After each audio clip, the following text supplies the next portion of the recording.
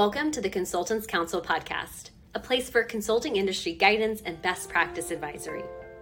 Whether you're working to grow in your consulting career, you're managing and developing a consulting firm, you're working with consultants, or you're just interested in business and high-performance advice, we've got recommendations and education for you.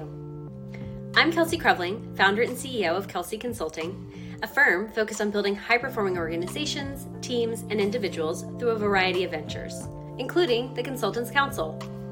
I've spent my career at the intersection of technology and management consulting, working with organizations across the country to help solve their toughest challenges, while also supporting the growth and development of multiple consulting firms, helping them improve their long-term performance trajectory.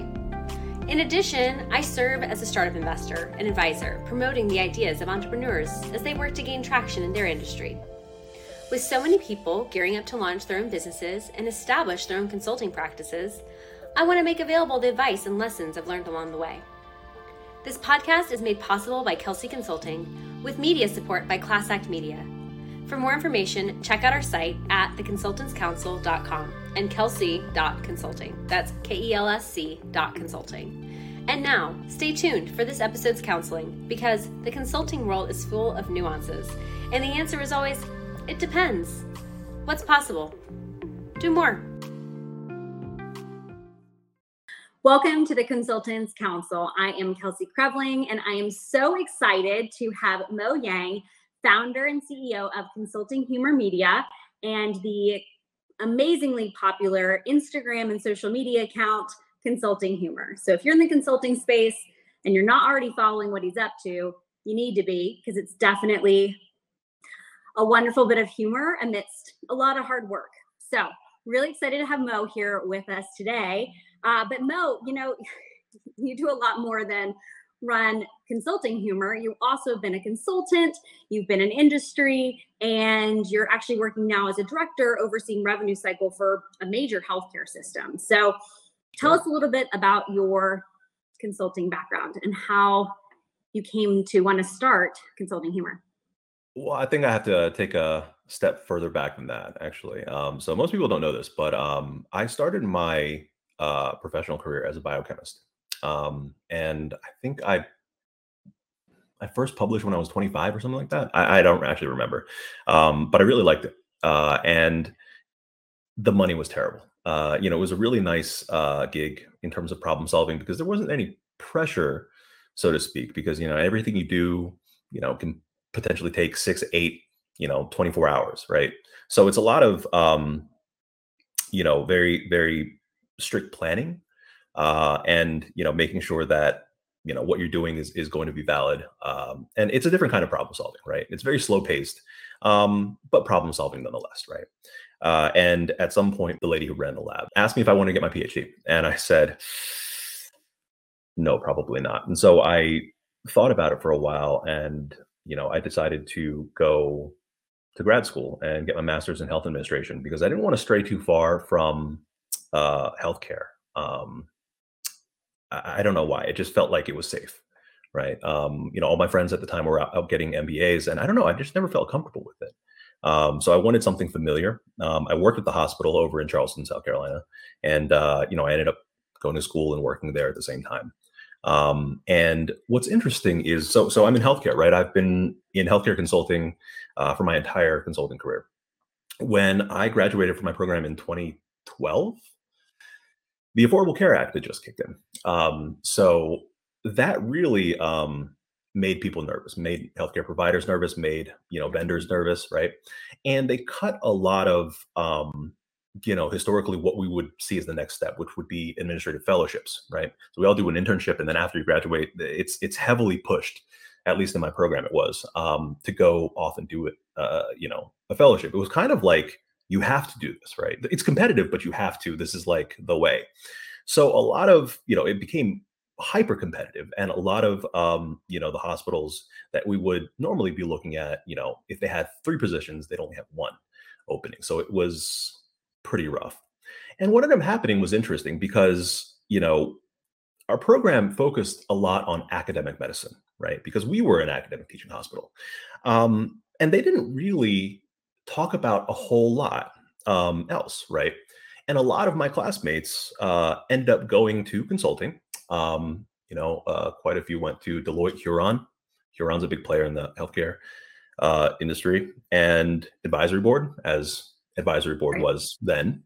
Um, and we knew nothing about consulting, which is really interesting, right?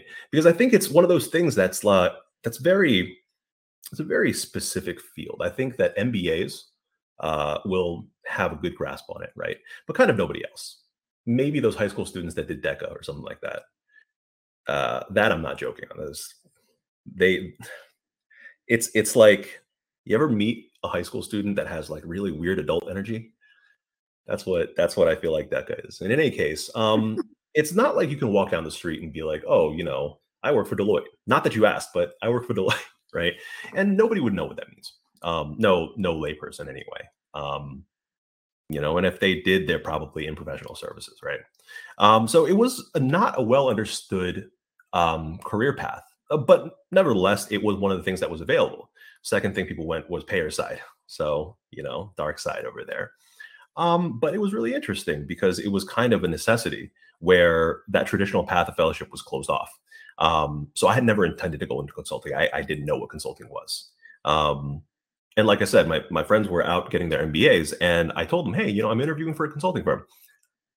And they said, okay, how's your case interviewing? I'm like, my what? What's a case interview? And yeah, my friend was like, oh my God. So I drove down to DC from Philadelphia that night, and he just, spent all night going over cases. And I just Aw. felt like I was, shout out to Agile Humor, by the way. He runs that page. But yeah, that was really, really crazy. And they ended up not casing me anyway. So it was fine. And that's how I kind of entered into consulting. I entered through a boutique, by the way. I did end up working at Deloitte, but I started my career at a boutique. And, at some point I figured it was time to move on. And, Deloitte was kind of the next logical step then. But that's basically my journey. So now that you've transitioned out of consulting, what's your take on the consulting industry? I mean, for anyone who follows your account, there's a semblance of a love-hate dynamic with the industry. I think any rational person in consulting would feel the same way. And I think that's actually why the page has been as successful as it's been. It's authentic. The content's changed a little bit throughout the years simply because, I started it when I was a senior consultant, and, perspectives change. A lot of people grow with the account, right? In fact, there's this guy, I look through our DMs, and when I started talking to him, he was a senior consultant. Now he's a principal at BCG. It's crazy, right? But he's still looking at the memes.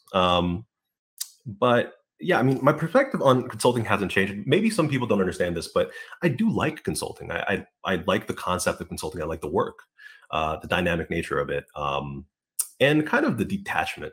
Because, like, at the end of the day, you roll off a project. For better or worse, you don't live there, right? That's not your house.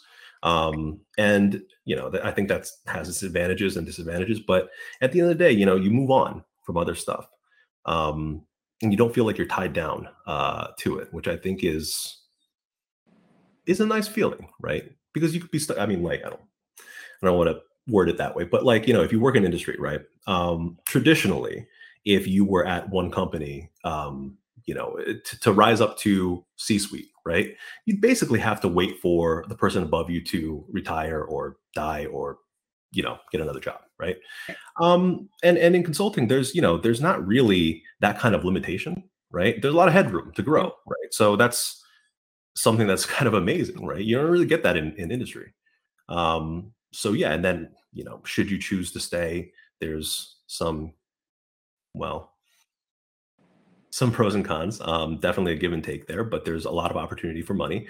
And certainly if you land the right exit, there's also a lot of opportunity, you know, a lot of lucrative opportunities out there for you. So yeah, I mean, I like it, but again, I think any rational person who has been in the big firm consulting industry for any amount of time, and if they're honest with themselves, realize there's an amount of BS that kind of comes with it, right? And And unfortunately, I think that a lot of these things, and we can talk in more detail about these things later, but I think it's just a fact of life. I don't know that they can change because of the consulting model, unless you completely overhaul how the model works right now. I don't think that some of the things that frustrate people are going to change. Um, like bad culture, poor leadership, poor preparation, that sort of thing, right? It's just Systemic. it, yeah. It's just a product of how the system works. I mean, yeah, it's a whole thing.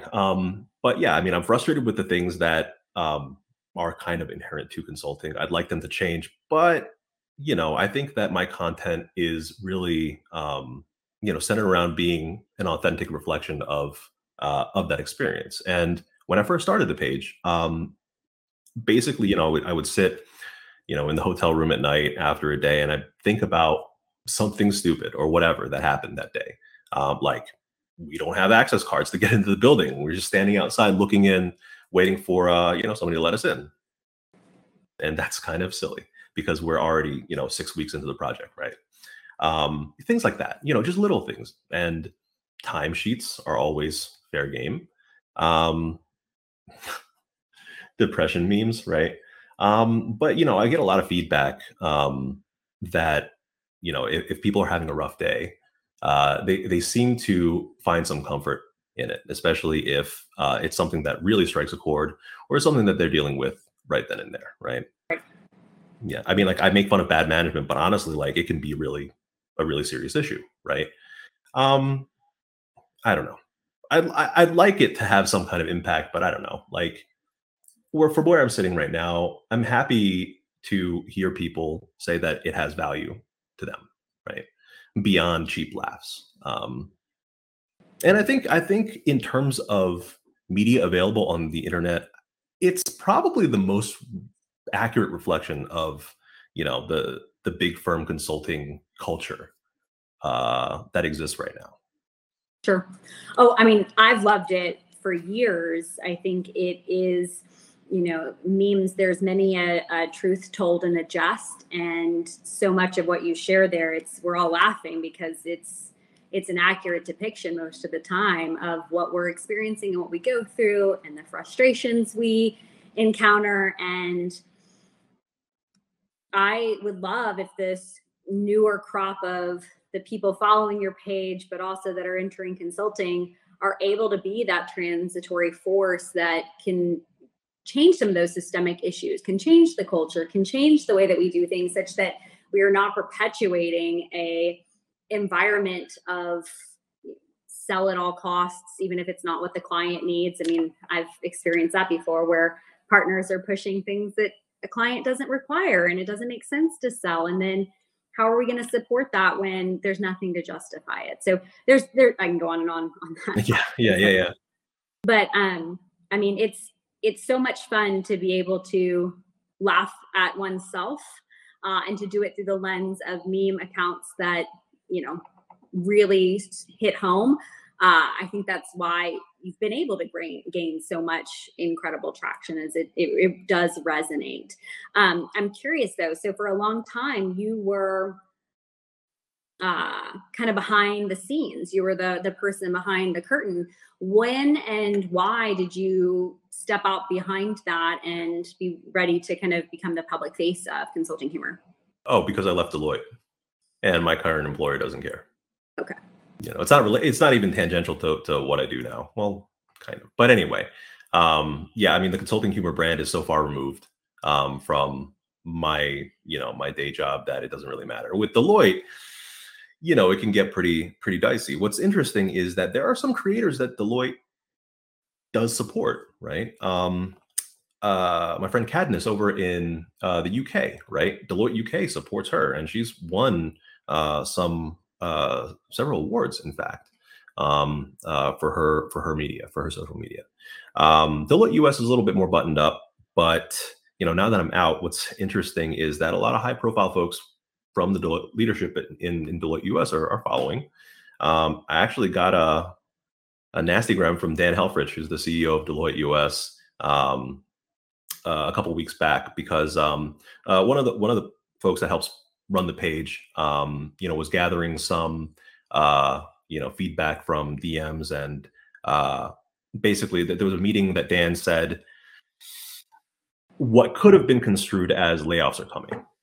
I have the quote there, Ben, and I don't know that that directly says that, but there were some figures that were quoted, and Dan Helfrich, the man himself, DMs me and said, "Hey, I just want to let you know that one of your numbers is like off by like orders of magnitude." And then he kind of like he went off, and then at the end he said, "You know what? Love what you're doing. Keep up the good work." I'm like, "Nice recovery, Dan." Okay, but he was annoyed enough to have reached out to me, and I think that's interesting because like only when I'm annoyed enough, say at like a comment or something like that, that's just mind-bogglingly stupid, will I post a rebuttal, right? And that's probably how he was feeling. But that brings up an interesting point. But whether or not he was annoyed, which he was, it really does say something about where the brand is now, right? And people are watching and people are listening, and I think that on one level it's all fun and games, on another level, it can be important to shift opinions, and spread information, right? Totally. Well, and you're gaining such great insights and you've got such a wealth of engagement because I mean, there's many accounts that have a lot of following, but you've got engaged users that really want to communicate with you regularly. What are your plans for the future? Where do you see Consulting Humor going? What would you like to be able to do with that user base? Well, I'd like to do consulting humor full time, right? And to do that, I need to create a sustainable service line, a service offering, right? Because right now it's basically floating on advertising revenue, right? Which is okay, but it's not sustainable, right? And it's definitely not stable. So there needs to be something of, a service offering. One of the things that I've been throwing around is recruiting. Yeah, because the reach right now within the world of consulting, and this is worldwide, uh, excluding China, but 12% of my following out of 450,000 is in India, right? So we got the offshore teams there. We have Indonesia, Malaysia, Southeast Asia, and we have the Middle East. It's really global, and I tend to forget that sometimes because often I'll say something and I do mean the U.S., but again, I'm kind of like U.S. centric, but it does have worldwide reach Right. now. And within the US specifically, right? I did some back of the napkin calculations on this. And this is old data though, 2010, I think the census said that there were 650,000 people in the US who identified as management consultants, right? That's not a big number, right? Not When you think about the other, real social media accounts that have millions of followers, this cannot reach that. It just can't because of how many consultants there actually are, right? But if you think about these numbers and you think about, okay, if you're a consultant and you use Instagram, right? Like there's probably something like a 1 in 3 chance that if you're a consultant or an ex-consultant and you use Instagram pretty consistently, there's like a 1 in 3 chance that you have at least heard of consulting humor, and something like a 1 in 4 chance that you follow. And it's crazy because I'll go to from city to city, at least when I was at Deloitte, and you can spot consultants right away. Yep. Um, the world is small, very small. You know what I'm talking about. It's crazy, Yep. right? You Yep. go to any hotel bar, Pick them right out of the crowd. yeah, 11 p.m. lobby, Lenovo laptops. It's that Chances are we're easy to spot. not only are we easy to spot, but we also are fairly easy to predict, but we represent a unique market demographic that I tend to think is slightly different than others across professional services because of our travel and road warrior lifestyle. So we're traditionally well compensated, but we also have limited free time, which then challenges home personal life. And so high discretionary income, low time. There's a dichotomy there that creates an interesting preference towards quality, towards great food, towards great culture, towards the things that we can do to enjoy the immediacy of life and to make the difficult time and hours that we work more rewarding. How have you seen that kind of persona play out in the demographics that you're seeing globally, not just US based? So consulting culture is so different from region to region. Okay, so I want to talk pre-COVID first, right? So pre-COVID consultants, and it's exactly like you said. I mean, it's we were traveling, 4 days a week, got hotel points, airline points, all the food comped, healthy bonus, year-end bonuses and things like that. Like for example, analysts coming in. It used to be kind of, for male analysts anyway, pretty standard for them to blow their first year-end bonus on, an entry-level Rolex or something like that, right? Or, get some nice Allen Edmonds or some, I guess maybe the meta is shifting to Ferragamos. I don't know. I'm not really in that, but some nice stuff, right? Some really, Yep. really nice stuff. Yep. And there was a lot of clout with that, right? But also kind of a weird, unhealthy, toxic culture of competing on who has the worst work-life balance. Like, we'll sit around in the bar and be like, oh man, I work like 80 hours. And the guy sitting next to you be like, I worked like 100 hours last week. So, call me when you get a full-time job or something like that, right? And it's like, but why? Like, why are you bragging about how much you work? That's awful, right? But it was just and it's, I don't know, it's a very East Coast vibe type thing, right? It's a grind vibe. And at least that's what it was before COVID, right? And I think the culture shifted quite a bit now. And it's not just consulting. I think it's the labor force. Everyone, right? Yeah. I think it's the anti-work sentiment. Well, like Reddit anti-work, not like you're opposed to work kind of sentiment. Or rather, the worker is wanting to be compensated fairly or treated fairly for their worth, right? Which I think is great. Right? Good things. Those are good things. And that's something that I want to support, right? So I have the 450K follower survey up now. Now I didn't design that survey. I did thumb through it, but I don't know if we have salary questions on there this time. But I have done that before, and the purpose of that was to, give everybody access to wage transparency. Right. And this is like during the Great Resignation or the shuffle, right? Where if you jump from one big four to another, you could probably grab 30% more than what you're making, right? And that was my attempt to help people understand what they were worth, right? If they wanted to jump, because why would you stay? But anyway, like I want to make sure that, again, like I provide value where I can. And when the 450K survey is closed, all that data will be publicly available and anonymized. That'll be pretty cool. Well, the consumer insights there that you're gaining are awesome.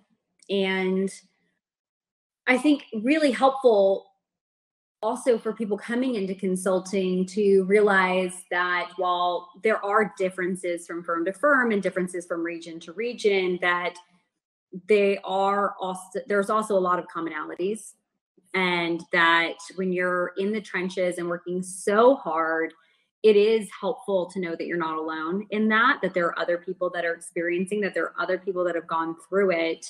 And while we definitely want to work to make it be a much more just high quality of life environment, general work-life balance, right? That others strive for. It also still offers just a really great springboard for other things in your career. I'm curious, since you said you didn't know much about consulting before you got into it, what's something that kind of really surprised you when you got into consulting that you weren't aware of beforehand? Well, I kind of think that, if you don't know anything about it, you can't be surprised, right? But to your point about commonality, right? So, I started out in a boutique firm, right? And I started consulting humor when I was at that firm, right? And when you start at a boutique and you don't know anything else, again, like this is my first exposure to consulting, and then you look at the big firms, right? You know, Accenture, KPMG, Deloitte, PwC, whatever, right? McKinsey, and it seems like something unreachable, right? But one of the things that my page actually helped me understand was that pretty much all experiencing the same frustrations and the same things. Uh, you know, I was on a smaller scale, certainly, but the day-to-day aspects were the same, no matter if you were in McKinsey or McBee, right? Rather unknown healthcare consulting firm. And actually gave me the assurance and self-confidence to go apply for Deloitte. Because at some point, I'm running this meme page. I'm like, well, it seems like, my experiences are every bit as valid as anybody else's. So why not? Let me just try. And I tried and it worked. Right. So yeah, I mean, I think maybe that's what's surprising, right? If you're talking about a firm model, right? The experience is more or less the same. In fact, I'd go so far to say as Big Four, Accenture, rather indistinguishable. Like, this is all incestuous anyway, right? Right. Everyone's jumping around. Well, and you live long enough and you kind of go off from where you've been and you realize everyone's just hopping and jumping. Yeah. You're like, oh, you're here now. Oh, you're here now. Oh, you're there now. Yeah, Oh, like, okay, got it. It's like I'll see somebody jump from EY to Deloitte to KPMG, but everybody's from Huron in the healthcare consulting world, right? Right. But yeah, like it's all the same because the model is the same, I think. And people go from firm to firm, if not for money, under the impression that maybe the culture will be better. And I think that's a fallacy. I think that that's how your projects are and how how the model works is that you're going to jump from project to project, right? And there's no telling who's going to be leading that project. There's no telling what that client is going to be, right? So who's to say that work-life balance or the projects or the culture is better at PwC than EY? Can't. Up to the project team. Yeah. Yeah. Some advice. What advice would you then have for project leaders who are maybe kicking off and getting to run their first project team? How can they cultivate an engagement and environment that their team members want to be a part of? Communicate with their team, support their team. Just do the opposite of the bad. So the worst things, I think the worst leaders are the ones that do not support their team. That if something goes wrong, they don't step out and, in front of a problem, and they just, let their team take the heat, right? I know it's hard to teach people, by the way, like to train people while you're doing a million things, right? But I think that there needs to just be some time that you set aside just to do one-on-ones. And, a lot of the firms have that.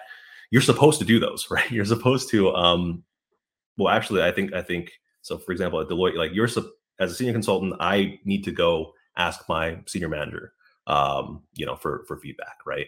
Which is fine, as long as that's open, and the communication is honest and forthright, right? Because again, another bad leader trait is to just kind of string somebody along, and you have no intention of helping them. Rather, you just want them off your project, which that I think that's really lousy.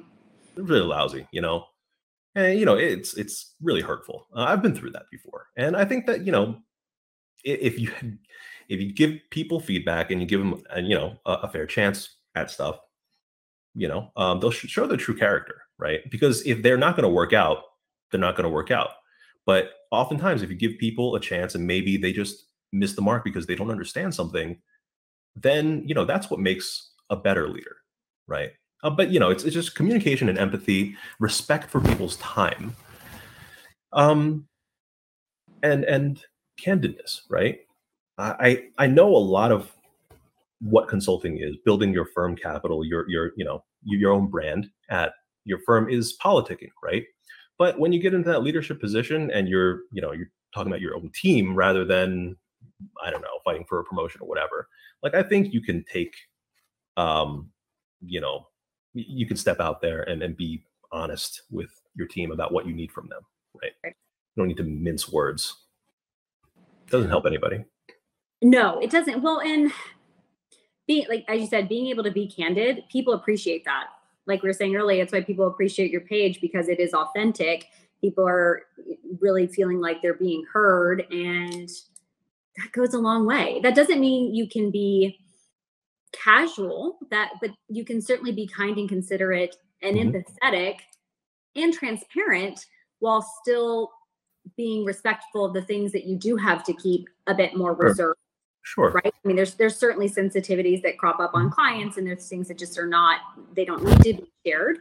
But there's a way to do that delicately, certainly. Yeah. But what advice then would you have on the flip side for consultants who are looking to advance in their career and looking to be a part of high performing teams on their consulting projects? How do you think that they can really show up and contribute? I'm going to be extremely honest here. Okay. I don't know if this is something that, I don't know, is going to, if that people are going to understand or even agree with, but this is what I believe.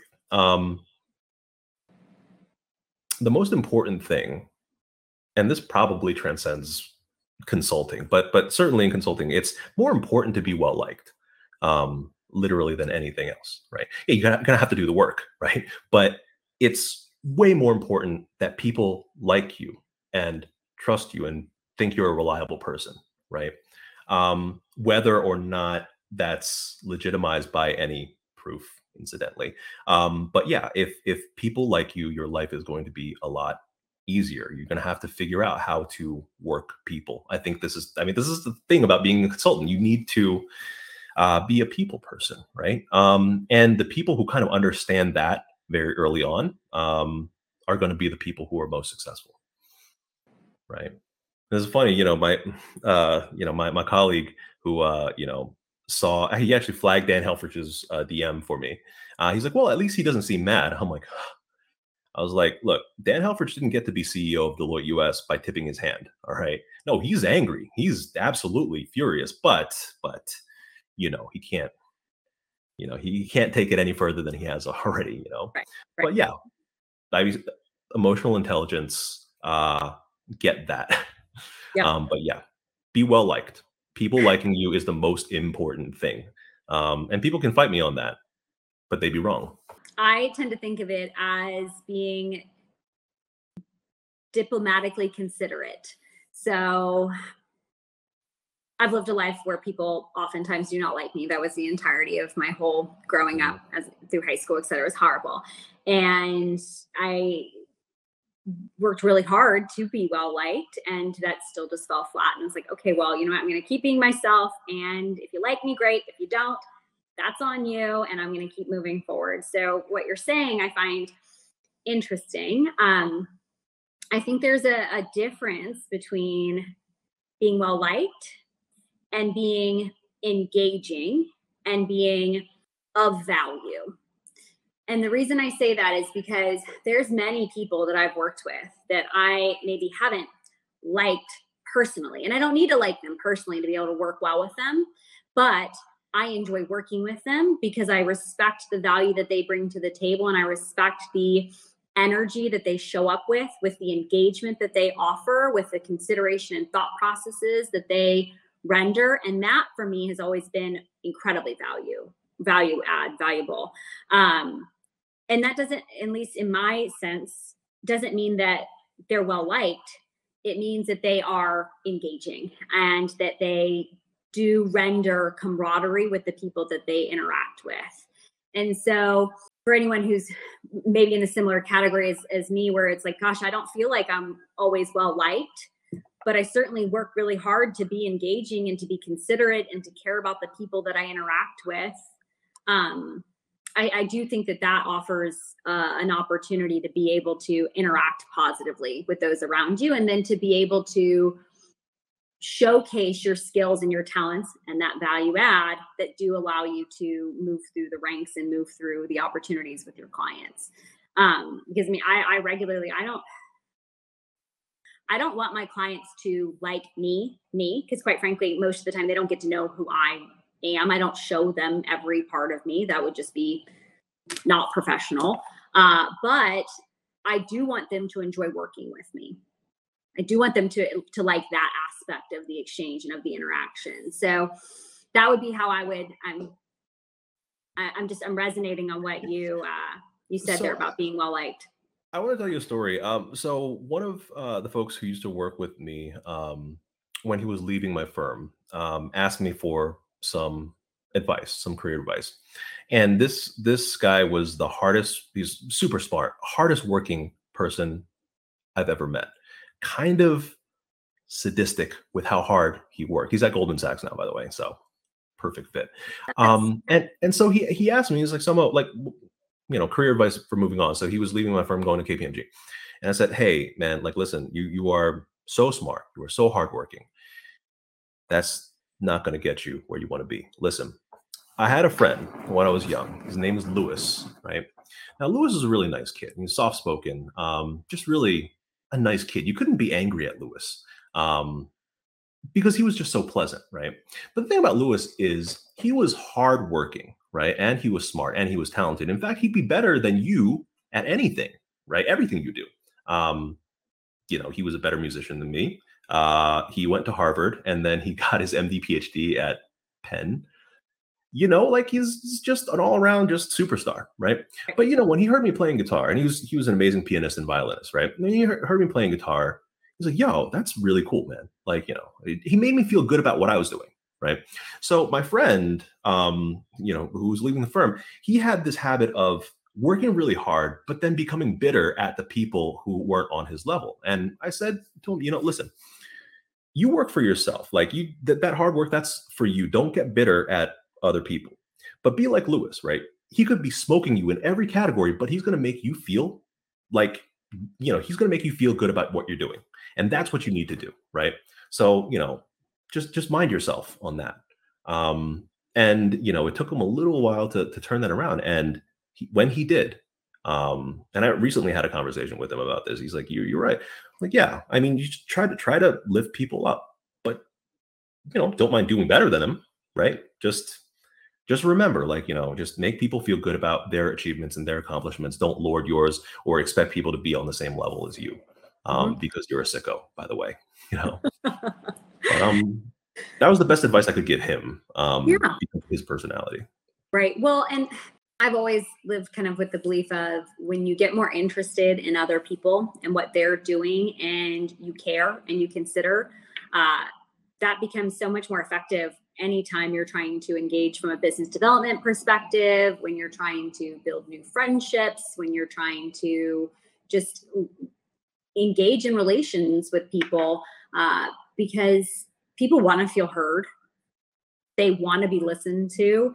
And when you can show up from a place of, I'm not trying to convince you of anything. I want to get to know you. I want to understand you. And I want to understand how what you are doing, rendering, engaging in can then be utilized with other people that are in my network that I can then connect you with, that I can help you, right? Like that doesn't necessarily result in anything for me in the immediacy of that interaction, but it fosters incredible relations that then can magnify over time. That's kind of always been my mentality ever since I was probably pretty little.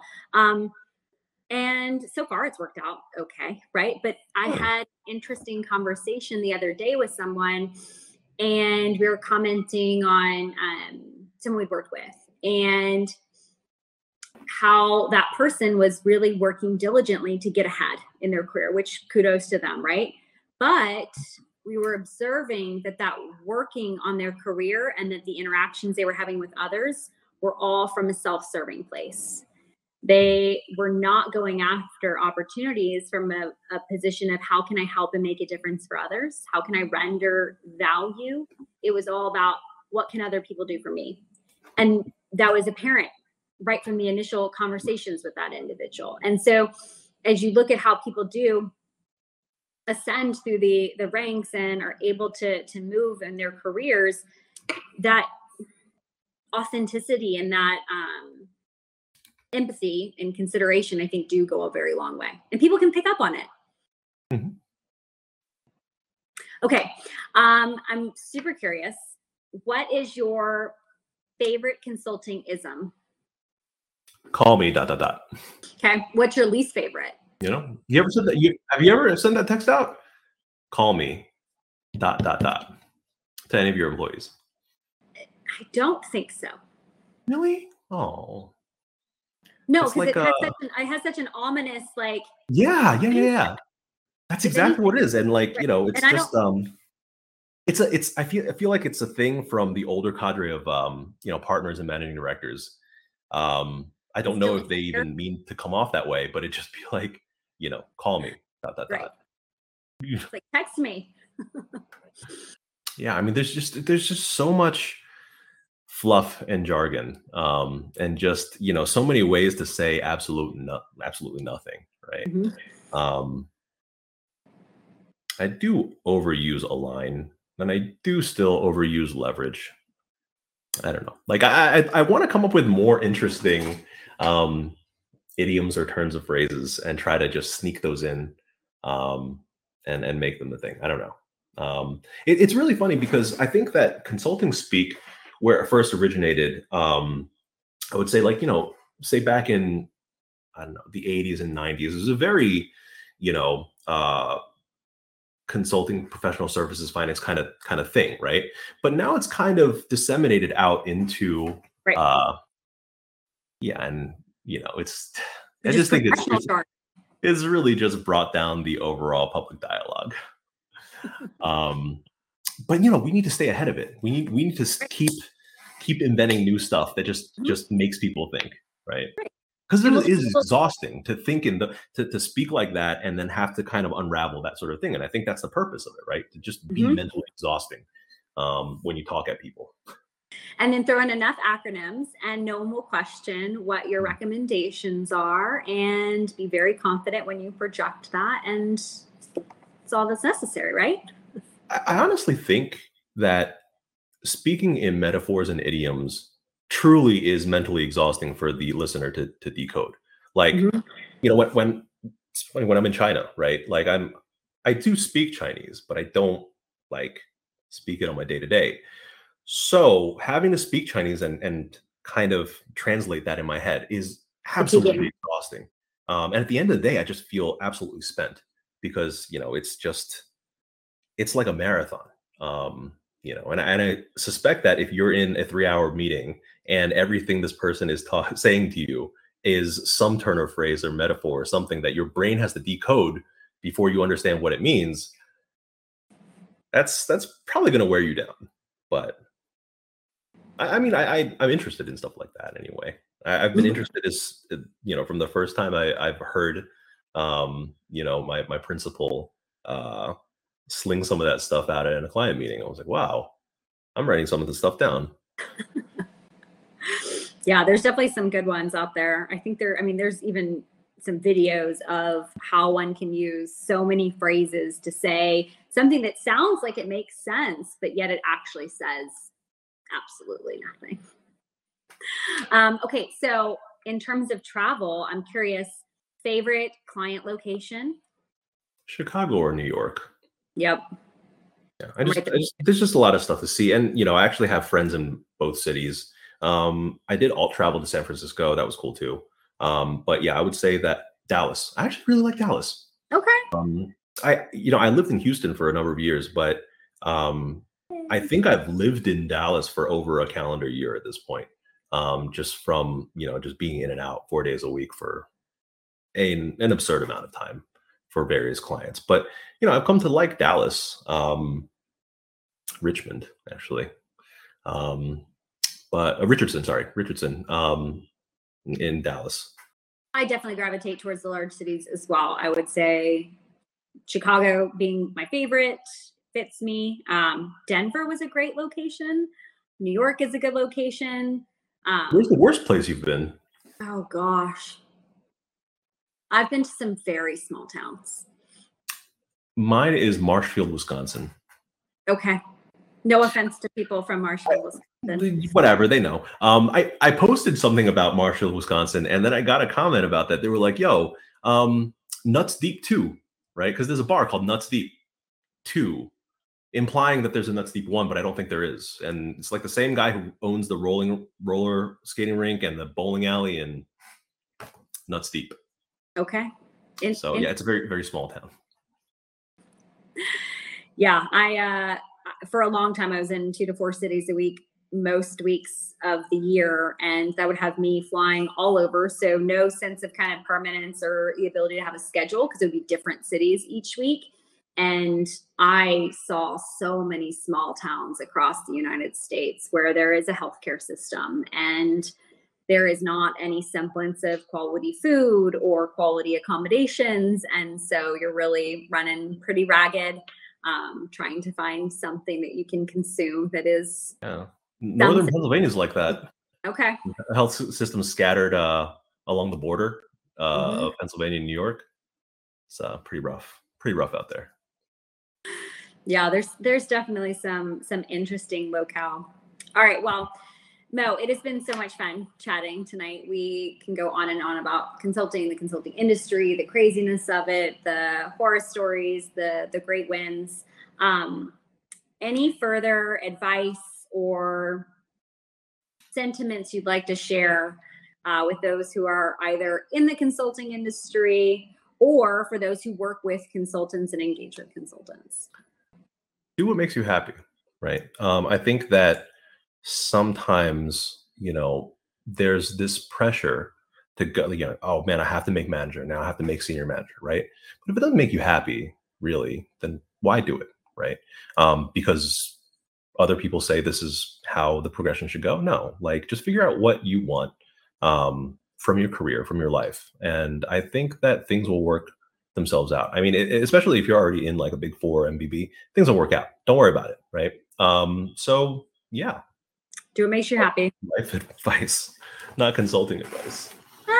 Sometimes they're one and the same. All right, Mo. Well, thank you so much for joining this evening. So thrilled to have you. Have a wonderful rest of your day. Take care. And that's a wrap on this episode of The Consultants Council. Thank you so much for your interest and engagement. Let us know what you'd like to learn more about by writing in to info@theconsultantscouncil.com. Thanks to Kelsey Consulting for sponsoring this podcast and to Class Act Media for the media support. And with that, cheers and all my best. Have a great week. And remember, what's possible? Do more.